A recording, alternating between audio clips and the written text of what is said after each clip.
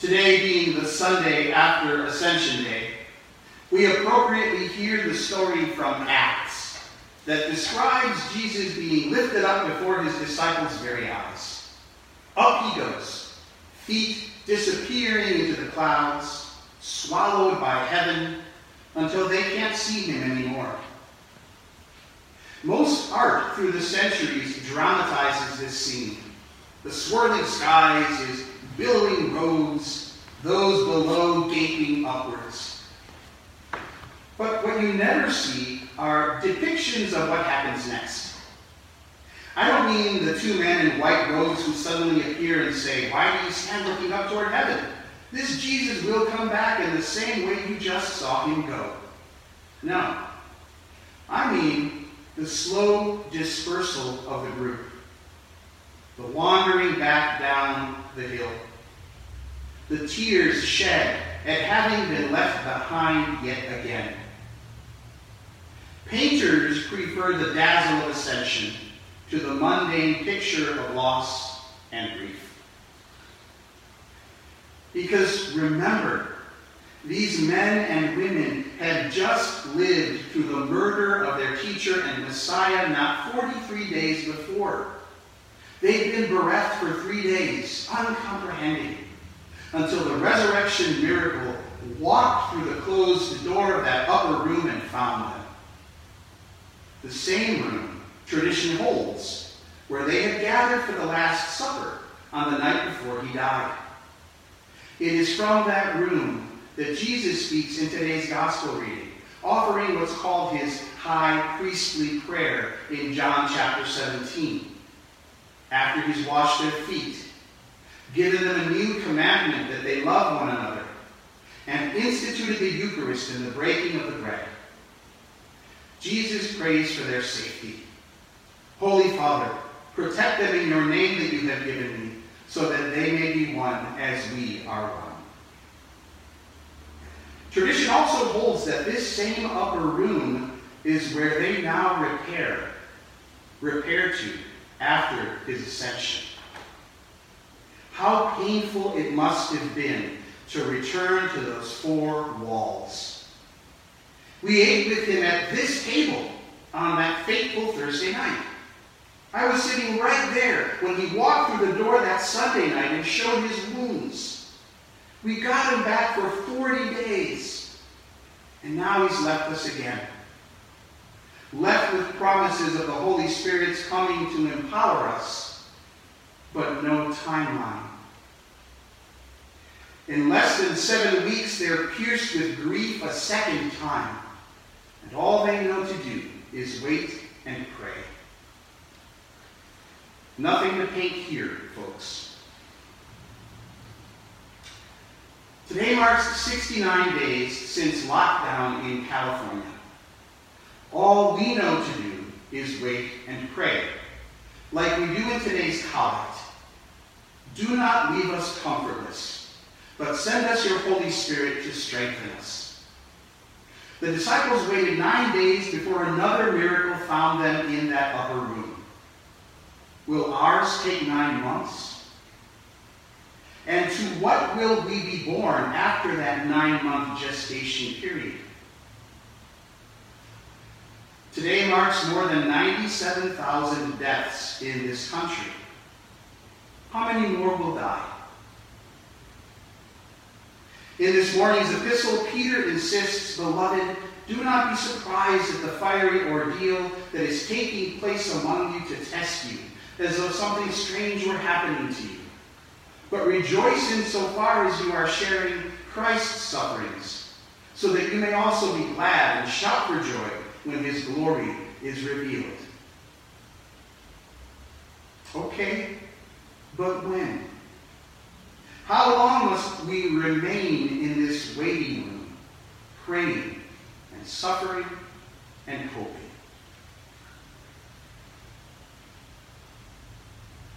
Today is the 11th Sunday. We have not worshiped together in this place. I know that's painful for so many of you. You miss the echo of our prayers and music in this sanctuary. You miss hugging your old friends at the peace, You miss receiving Holy Communion. Miss the sense of belonging, of connection to God. You have been deprived of the sacred rituals that once grounded you here. And now, this week, we can no longer celebrate the Holy Eucharist. So much has been stripped away. Now, this is a moment when I'm supposed to say, it doesn't matter. Church is not the building, it's the people. We're together in spirit. We're still family, even if virtually. And our community transcends distance. That's all true. But to say it right now feels like trying to intercept the very real grief we are feeling, to head it off at the pass, to offer it the box of Kleenex so as to avoid the discomfort of tears. And I'm not doing that this morning. It's painful to live in this liminal place of anxious uncertainty in the world and in our church and in our lives. So my spiritual counsel to you this morning may not seem very uplifting, but here it is anyway. Let yourself grieve. Just for a little while. Cry if you want. And if you haven't shed tears in these 69 days, it might do you some good to let it out sometime this week. There are plenty of reasons for doing so. Maybe you've held back on tears because you're protecting yourself against a deeper despair. You don't want to go there. But in some ways, now is a good time. Our church calendar even gives us permission to feel a sense of barrenness in these 9 days between Ascension and Pentecost. And if that's not enough incentive, remember the song from Free to Be You and Me, that 1972 children's film, sung by 6'5" NFL football star Rosie Greer, called It's All Right to Cry. It's all right to cry. Crying gets the sad out of you. It's all right to cry. It might make you feel better. Raindrops from your eyes, washing all the mad out of you. Raindrops from your eyes. It's going to make you feel better. It's all right to feel things, though the feelings may be strange. Feelings are such real things, and they change and change and change. Many young people we know are graduating in the coming days or have just done so. They too have been deprived of their rituals, their rites of passage, of transition into the next phase of life with ceremony. This feels especially poignant and painful, I think, to us older folks. Maybe because we've all been through our own graduations and remember how bittersweet those last few months of school really were. And that was when we could be together with our friends. So we have some idea of what's been lost. It may in fact feel more tangible to those of us who don't know anyone who has died of this coronavirus to think about the loss of these students. Some parents have told me stories of their kids bursting into tears or falling into a mild and weeks-long depression. So I know I speak for all of us when I say my heart goes out to you who are graduating, you teenagers and you young adults. It's not fair. Please know that your church family loves you and we hold you in our prayers. We are proud of you. And we know you will get through this time and find new friends, new learning, new joy. But for now, it kind of sucks. All I can offer by way of consolation are these words from Thomas Merton, the Trappist monk and writer, applicable perhaps to graduates, but also to us all in these hard times. You do not need to know precisely what is happening or exactly where it is all going.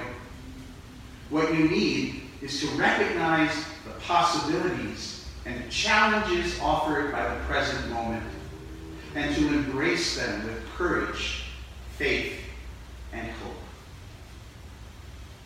Hang in there, dear ones. A few years ago, I watched a terrible HBO series, The Young Pope. I won't go into the ridiculous plot. Suffice to say that Diane Keaton plays a bawdy nun. But I did hear a phrase on the show that has stayed with me and may be useful for us in these times. Absence is presence.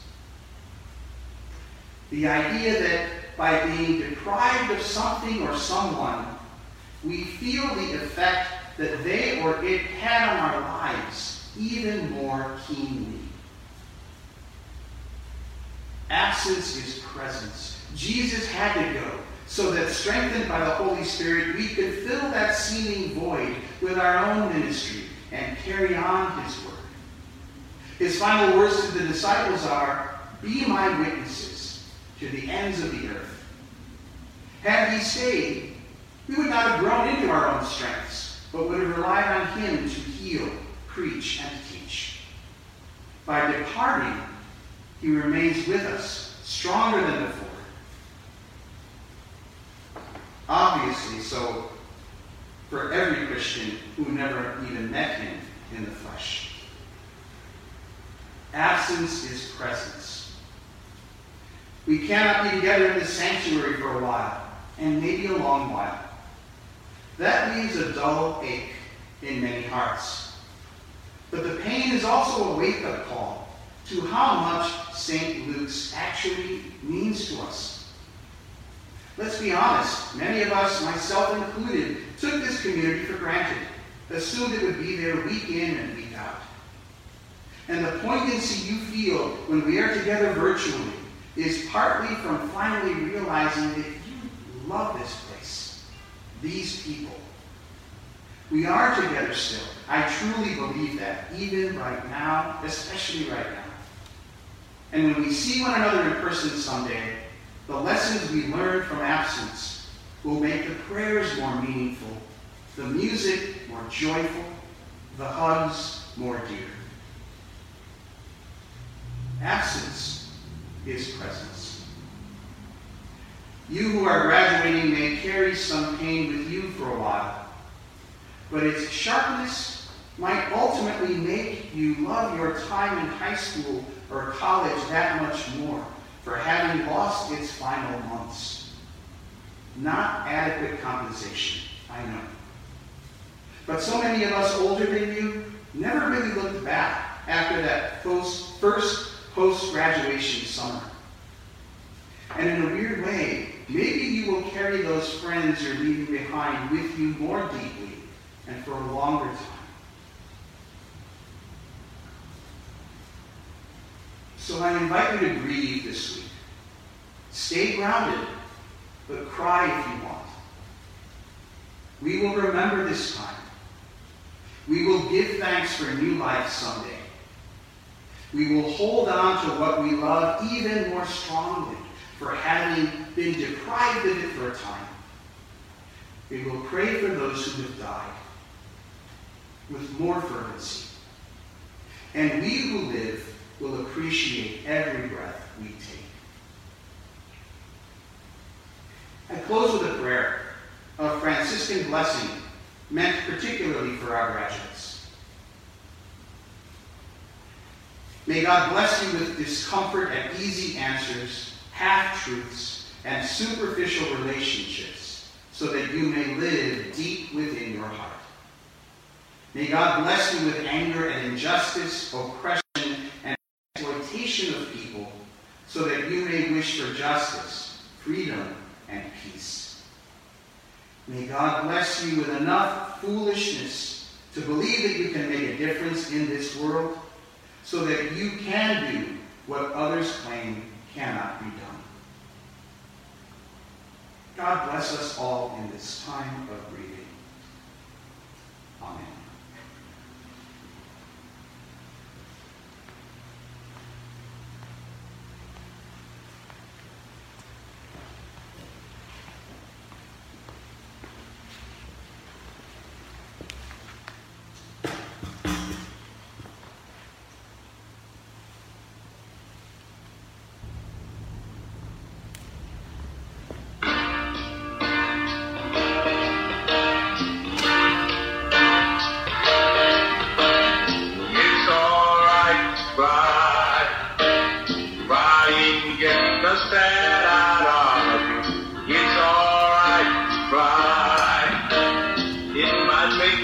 feel better.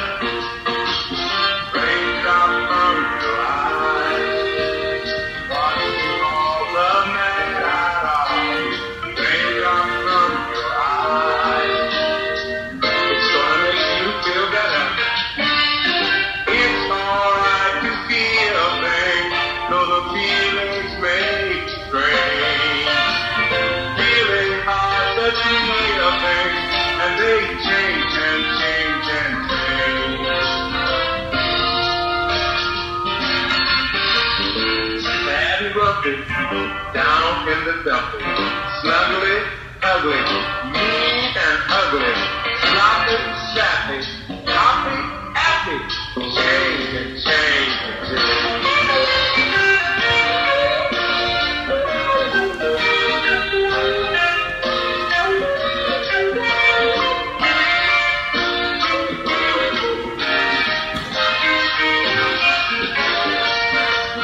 It's alright to feel things, though the feelings may be strange. Feelings are the real things, and they change and change and change. It's alright to know feelings come and feelings go. It's alright to cry. It might make you feel better.